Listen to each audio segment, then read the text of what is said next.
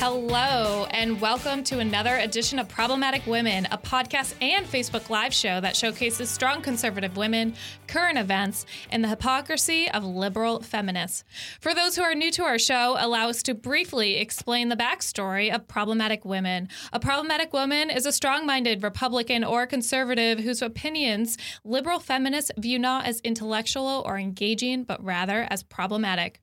While the left describes being problematic as a bad thing, we here think being problematic women is a good thing and that they should be proud. Every week, we crown a problematic woman of the week.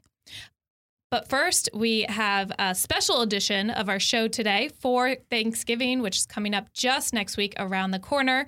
So to kick it off, let me introduce myself. My name is Kelsey Harkness. I'm a senior news producer with the Daily Signal and contributor to The Federalist. And I'm Bree Payton, staff writer over at The Federalist and friend of the Daily Signal. So today, in honor of Thanksgiving, we have a special edition of the show. We have author Lisa DePasquale, who is in studio with us today. She's going to talk to us about her book, The Social Justice Warrior Handbook. And Lisa, you have a new book called Wish I Might, which is available. Both are available to purchase on Amazon.com, which you should all do immediately as soon as you're done watching the show. Lisa, so The Social Justice Warrior, you and I have talked about this book on the Federalist Radio Hour in the past. So I was just wondering, everyone's going to be going home, returning home, meeting their family members that they haven't seen for a while over Maybe Thanksgiving. Since Trump got elected. Yeah. Ooh. So how should people, what are some tips and tricks to survive a Thanksgiving meal with an insufferable social justice warrior who's recently, is maybe a sophomore or freshman in college and suddenly is now woke? So how can we survive this Thanksgiving meal? I mean, it's going to be tough because they're definitely going to want to be vocal about how the world is ending and everything is awful. And, whatever their worst, the person on their side is doing, Trump is doing it worse. and certainly they'll be bringing up everything with Roy Moore and Al Franken. And I'm sure they'll try and insert Trump into that situation too. But it's funny because they're so easily triggered that you could bypass all of that stuff and then just serve them, dairy. And then they'll just be focused on that. Because often they are the ones with these really interesting food philosophies. Am I correct? Yeah. I mean, and that's what's funny. I mean, certainly there are people like celiacs that have like actual gluten-free allergies or gluten allergies. But when it comes to, going to another person's house, I mean, it's sort of like a badge of honor to nowadays to be a victim and then to also have like all of these allergies and a food philosophy. So they'll probably ask you, like, are the eggs that were used in the pie crust, or not the pie crust, but the filling, cage-free eggs, and if everything was bought at a farmer's market, is it seasonal, and all of those types of things. I mean, there's like a whole vegetarian spectrum. So like on the far side might be like being a vegan, or like one of my favorite quotes from The Simpsons. There's a guy who is like super vegan and he doesn't eat anything that has a shadow. So there's like those people. And then, people that just might be offended that you're serving a turkey. And if they're not offended by that, then they'll get into is it organic? Is it farm raised? Is it, did it have a happy life? Did it know both its parents? That sort of thing. And okay, speaking of foraging for outrage, that's a topic in your book when you talk about, college students and millennials, which we're all millennials here. I'm not a millennial. Oh, you're like, you look like one. Besmirch my reputation by lumping me in with you guys. Kelsey and I and Lauren are all, millennials. So what are some ways in your Social Justice Warrior Handbook? It's kind of like a tongue-in-cheek parody handbook for people to continue to stay woke. And in one of the chapters, you talk about foraging for outrage. So what are some of the ways that people can forage for outrage in general? Yeah, I mean, like in the past, I would say you could complain about the football game, but now that's not necessarily a thing because it could be the people on the right that don't want to watch football. That's true. Because of the whole like protest. So that is, I'm not really sure. I mean, you can't complain about the football itself anymore because they no longer use actual pigskin. You could complain maybe about like the cheerleaders' outfits or something. That they're too skimpy, something like that. You wouldn't know by looking for me, but I come from a cheerleading family. I had one of my cousins was a Dallas Cowboys cheerleader, wow. and the other was an Atlanta Falcons cheerleader. And so it's funny, like they would always, hear these things about what they wore. But I mean, if you watch their practices, I mean, these are athletes. So, totally. It's kind of funny that even feminists reduce them to, you're wearing a skimpy outfit. So they'll probably talk about that. It's certainly if there's, any breaking news about what's going on. Probably saying Black Friday is not good. And that's like a go-to for them. Like anytime they want to complain about a holiday, whether it's like Valentine's Day, Christmas, it's like just attack capitalism and consumerism. Okay, between President Trump, the NFL kneeling scandal, and all these food philosophy issues, I'm actually very nervous about what's going to happen around Thanksgiving tables this year. I don't think there have ever been more tensions. And then let's just add the whole sexual assault scandals to that, which I guess maybe the only good thing we can say about that is an issue that has bridged political divides. It's affected both parties. It's affected people far outside of politics. And I'm usually someone who would advise to keep politics away from the dinner table. But I think in today's day and age, that's so difficult. Lisa, I'm curious, what would your recommendation be on that front? As far as like bridging the divide? Bridging the divide and whether or not to allow politics at the Thanksgiving Day dinner table. Yeah, should there be ground rules? Yeah, I mean, the thing is like to set up ground rules ahead of time kind of like take the fun out of it. I mean, I think most people, especially families, there's going to be some drinking, so that could go either way. Either you like everyone just gets along because they're drinking, or everyone argues more because they're drinking. Except my family. They're all teetotalers. I'm serious. Yeah, they're unfun Baptists. Well, they probably won't be arguing with each other. Well, or a little bit. Well, I do wish all of our audience members the best of luck in your own Thanksgiving Day dinners this year. And I definitely encourage you all to check out Lisa's 2 new books. We have them here, the Social Justice Warrior Handbook, which is a great gift for your college nieces and nephews. That's a great point. I might. Yeah, bring it to Thanksgiving. Can you tell us a little bit about Wish I Might? I Wish I Might is, I kind of got the inspiration from the Get Bright email, getbrightemail.com, and that, a lot of times, you should all subscribe to. Yeah, I mean, when we're looking for like beauty or fashion or lifestyle stuff, I mean, it's really hard to find a website that doesn't eventually have like ridiculous political articles. And so in the book, I wanted to tell a story about a girl, but I also wanted to create this website that is away from all of that stuff. And that's just kind of the background of it. Obviously, it has like some romance and that sort of thing. But, for me, it was about showcasing, this can be, a normal workplace and not, delve into politics. And there's a little bit of like the social media climate, like when she, makes a joke on Twitter, the main character makes a joke on Twitter and all of these social justice warrior feminists jump on her about it. So there's a little bit of that, but mostly it's just like a fun read and not political. Well, I love to see conservatives engaging in more of the culture without being so overtly political. Mm-hmm. And I would say Lisa has been on the front lines in doing that. So I would definitely encourage you all to check out her work. But before we let her go, we are actually going to force her to play Real or Fake News, which if you've listened or watched the show before, Brie and I will read headlines and Lisa will be guessing whether or not those headlines are real or fake. And if you get it right, you'll hear the ding. So there is some sort of reward. Yeah, it comes in the way of sound waves emitting from the spell. Okay, so article number 1. Diversity advocates boycott Kylie Jenner's new Christmas collection, saying that she is poor shaming by charging too much. No. Fake. Fake? Yeah. Yeah. I haven't heard about the collection, so that's why I knew it was fake. Oh, well, actually, no, her collection is real. Is she it? just came out with it. She has 2 new eye palettes that are, one's called Naughty and one's called Nice. For some reason, I was thinking clothing when you said collection. Lisa, I saw you Instagram her lip gloss. Mm-hmm. What are you talking about?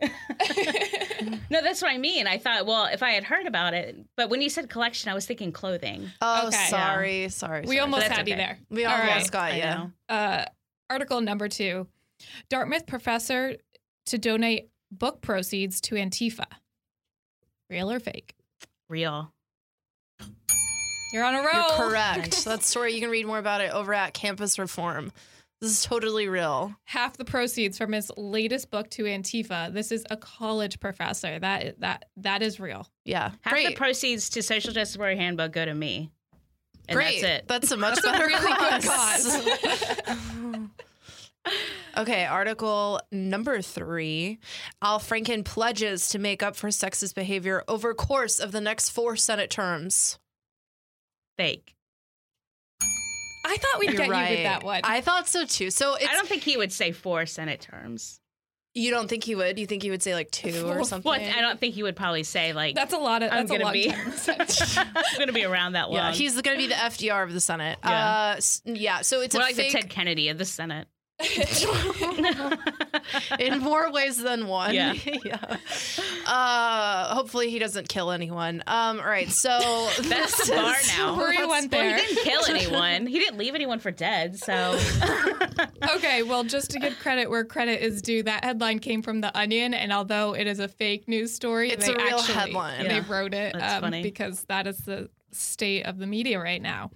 All right, the last article. Let's see if you can do 4 for 4. Okay. A professor gives a lecture as to why Thanksgiving is cultural appropriation. Fake. I just made it up. Yeah. I mean, it's a white people's holiday, ultimately. Yeah, that's true. The Native Americans were there also. There's actually a really good book called Squanto by Eric Metaxas that talks about the history of it and just how amazing it was that this Native American who was, he was obviously from here, but taken to England. Yes. And then came back. And so out of all the places in all the world, this one English-speaking Native American was here and was able to bridge that gap. Oh, totally. My parents every year would read God's Providential History, which I don't know if you're familiar with, but it's like, oh, here's how God helped and worked alongside individuals to found America, which I think some of it's great. I think some of it can be a little much, but the story of Squanto is one that was oft repeated in my household. All right. Well, thank you so much for taking the time. Sure. Thanks for having me. And you can get the Social Justice Warrior Handbook and I Wish I Might over at Amazon.com. And they make great Christmas gifts and stocking stuffers if you have a square-shaped stocking. So you should go and do that. Bends. Oh, yeah, that's true. There you go. You can stuff it in any stocking. Perfect. I have a copy of the Social Justice Warrior Handbook, and you can also color inside. There are coloring pages and activities, although activities you said is kind of a problematic word.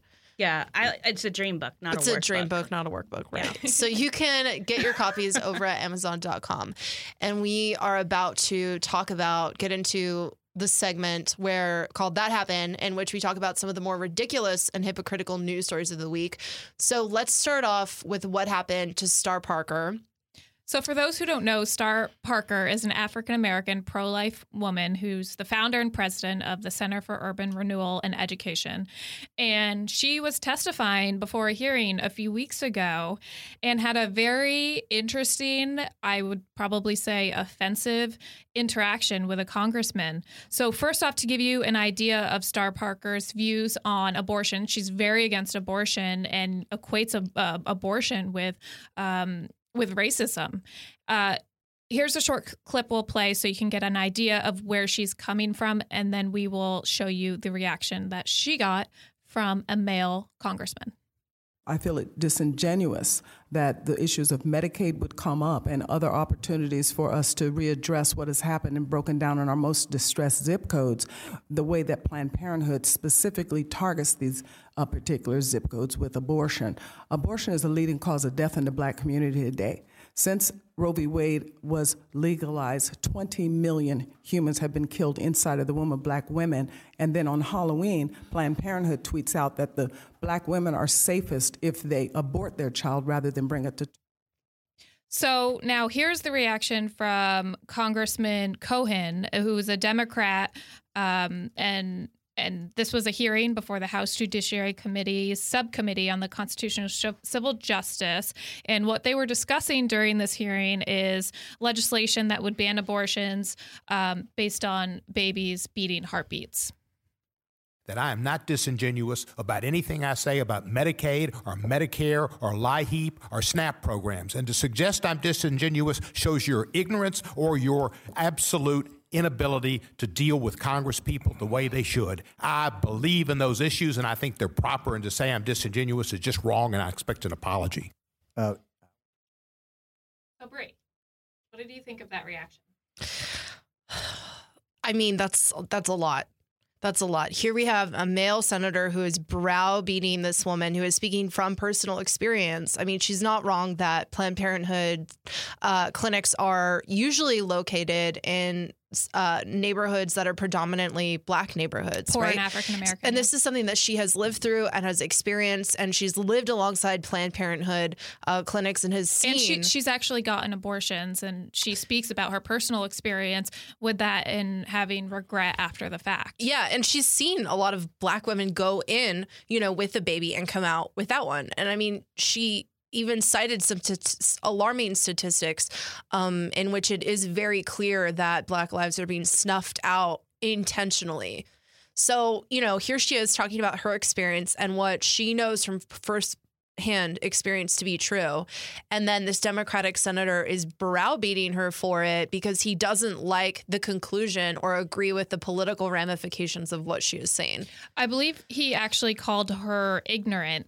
And you can only imagine that if the congressman were a Republican saying that to an African American who's testifying, you can only imagine the reaction that we would see from the left. Yeah. I mean, we all know what the headlines would be from Jezebel, from Glamour, from 17, from or even Politico.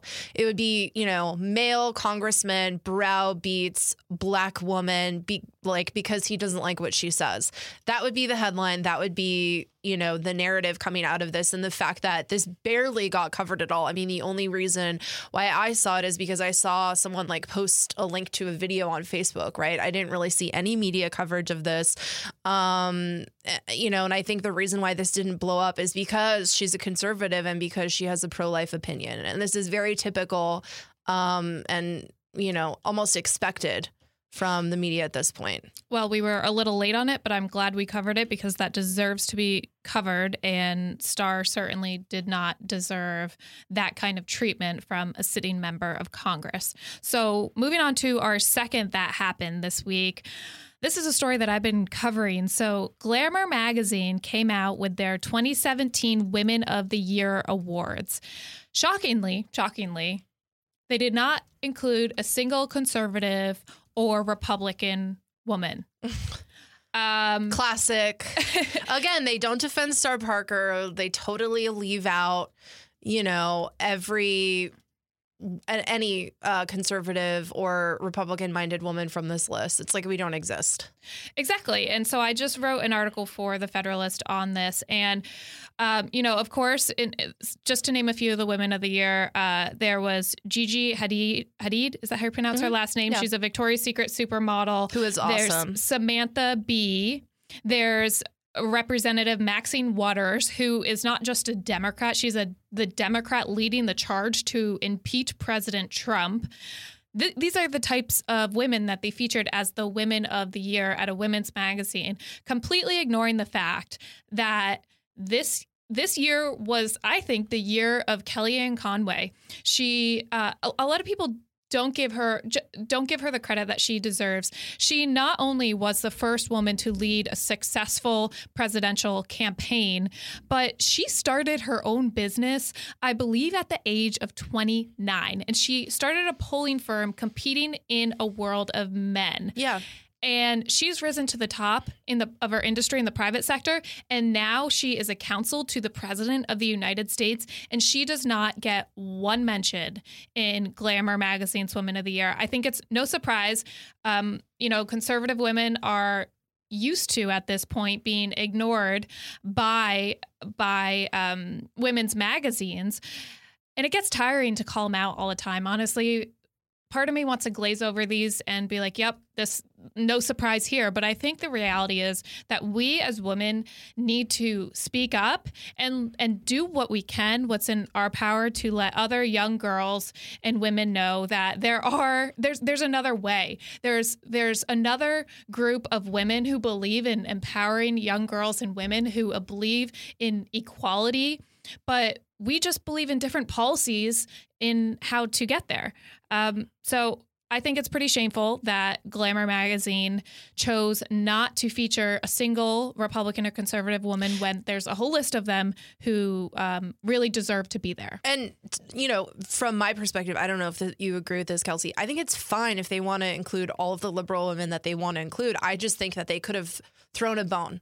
Right? Is that what you're saying? Exactly. Just throw us a bone, throw in literally just one conservative woman, and you can throw in all the Maxine Waters that you want, and that's fine. I actually wrote that in my piece for thefederalist.com. I'd encourage you to all check it out if you want to read more. But unfortunately, I do think we need to continue engaging on these issues and letting these executives in New York City working at Glamour Magazine and the likes know that we are here, we exist, and we're going to stand up for women in our industry and beyond. And try to give them a voice and let them know that we see that you're not including them, and this just isn't an accurate portrayal of our gender. Yeah, you're exactly right. All right, so another story that happened this week, we can talk about Gal Gadot and how awesome she is. She's the star of Wonder Woman, and they are in the midst of completing a sequel, Wonder Woman 2. And Gal Gadot stood up against one of her co-stars, Brett Ratner, facing a bunch of allegations of sexual assault and harassment from a lot of other women that he's worked with in the past. She stood up to him and got him kicked off the set on Wonder Woman 2. And so now, they don't have to deal with that anymore. They got him out, which I think is awesome. And, I think it is really frustrating, just all of the allegations against a lot of different people that have been coming out. It is really frustrating to see how pervasive this problem is, right? How many men feel emboldened or empowered or think they can get away with, treating women so badly like this. And I think it is unfortunate that women have to stand up and put our foot down and say, no, don't do this, right? It's sad that men don't seem to police themselves, but good on Gal Gadot for sticking up for herself and for her fellow co-stars and getting a creep out of there. I was actually surprised in this story. So Olivia Munn was one of the celebrities to I guess, have experience these abuses.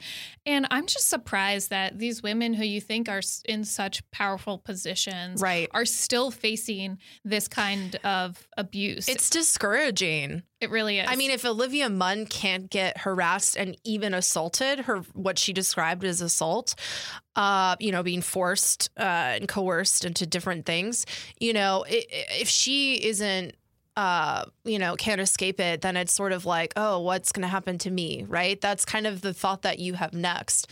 And I think really just being loud and vocal and getting all of these creepy men out of there is the number one priority, right? The sooner we expel all of them, and make it very clear that, listen, if you do this, it'll catch up to you and you will reap the consequences of your decisions. I think that needs to happen, and we need to continue sounding the alarm and applauding women who do.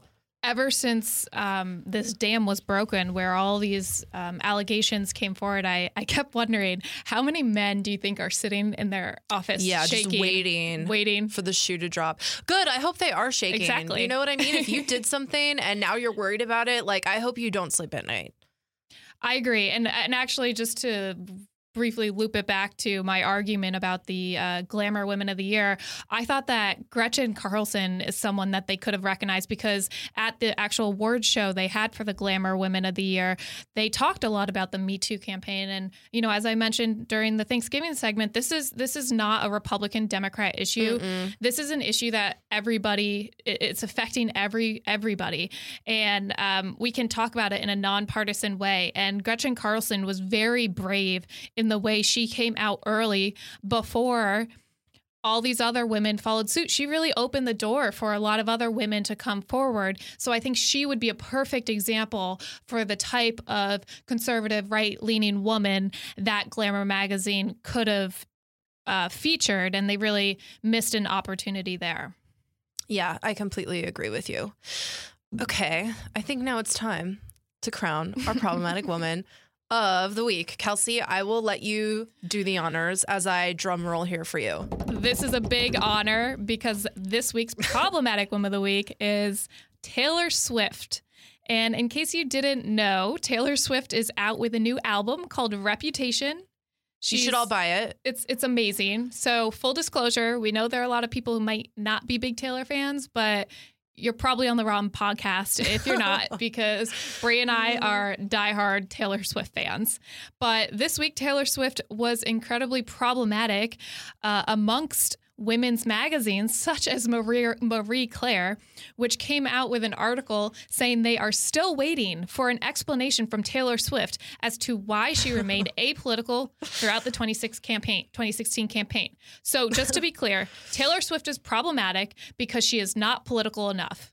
What is wrong with our country? Yeah, that's a great question. I think one of my favorite stories in this vein is, I think it was from the Daily Beast, and it was, I'm paraphrasing here, but it was basically like, Taylor, when will you decry all of the Nazis who love you? Like, what? Really? You're going to be like, Taylor Swift, when are you going to decry the Nazis? That's like, giving them more attention if Taylor Swift even says their name. I mean, that's completely the wrong way we should be going out. Yeah, and I don't know. I mean, it's just so crazy. The conversation has gotten so out of control. I feel like that Daily Beast headline is just emblematic of 2017. So I want to read for our listeners a quote from this Marie Claire piece that we're referring to. Quote, Taylor is not required to be open about her politics, of course, but it's also fair to question her decision to remain silent in what was a particularly contentious and consequential presidential battle. Oh my gosh. So they were really ripping on her because she didn't come out for any particular candidate, but she did post an Instagram when she was going to vote saying, you know, get out the vote, which I think is what every celebrity should be doing, encouraging Americans to vote, not bully them to vote a certain way because you are in a very powerful, influential position as a celebrity. I support their right to speak out, of course, if they choose, but I think it's the classy thing to do. If you know you have so many young fans who are so influential, to not force your own political opinions on them. And I have so much respect for Taylor Swift for staying above the fray. And I think that's why so many of our fans, like you and I, are so loyal. Yeah, I definitely will have to agree with you there. Also, I mean, this sentence contradicts itself, right? She's not required to be open about her politics, but why didn't she decry Trump? You know what I mean? It's just like, why are the rules that fit in every other situation suddenly liberals throw them out the window when it comes to Donald Trump, right? Like, if she's allowed to remain apolitical, she's allowed to remain apolitical. So, like, I don't understand why all of a sudden there's special rules when it comes to Donald Trump.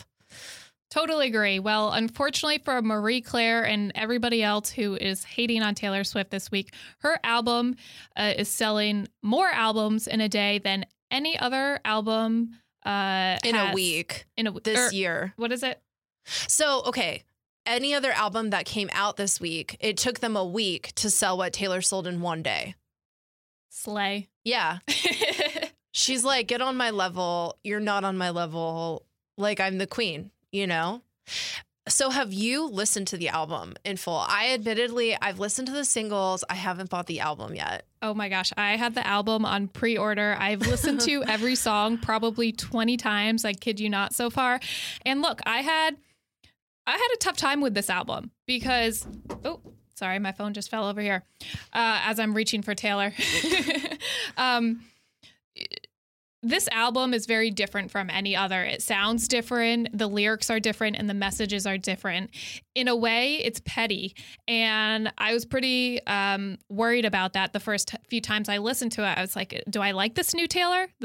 I know the old Taylor can't come to the phone right now, so do I like the new Taylor?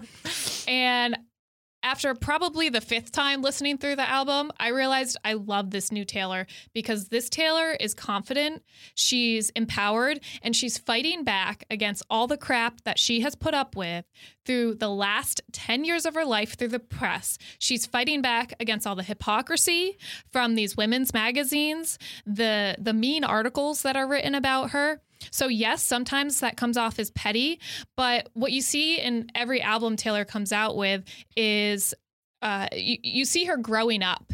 And in this album, we see what used to be a girl who sat there dreaming of fairy tale and princesses. We see a grown woman who learned how to fight back and say F you to her haters. And if there's anyone who's entitled to write a diss album, it's Taylor Swift. You know what I mean? And listen, her new album, like it or not, it sold more copies in one day than any other album sold in a week this year. And so look, it works. And look, if I had a young daughter and I thought, what would the message she'd be receiving from this album be? Would I agree with everything? No, because it's a little bit petty. But on the flip side, I think every little girl needs to grow up and at some point grow some thick skin and be able to fight back against people who are unfairly attacking her. So I think that's the Taylor you see in this album. But I will say, I'm hopeful that in the next album, we'll see yet another Taylor who's really just taking the high road and able to put this all behind her because she really knows who she is and she doesn't even need to sink down to that level. I completely agree. And that's it for this week's edition of Problematic Women. We will be off next Thursday for Thanksgiving, but you can follow my work over at thefederalist.com and follow me on Twitter at Brie_Payton.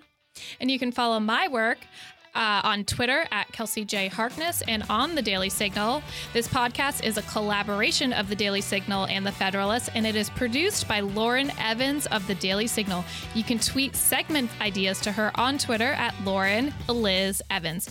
We appreciate all of you liking this podcast, sharing it with your friends, and supporting strong, conservative, problematic women who are standing up for America's culture.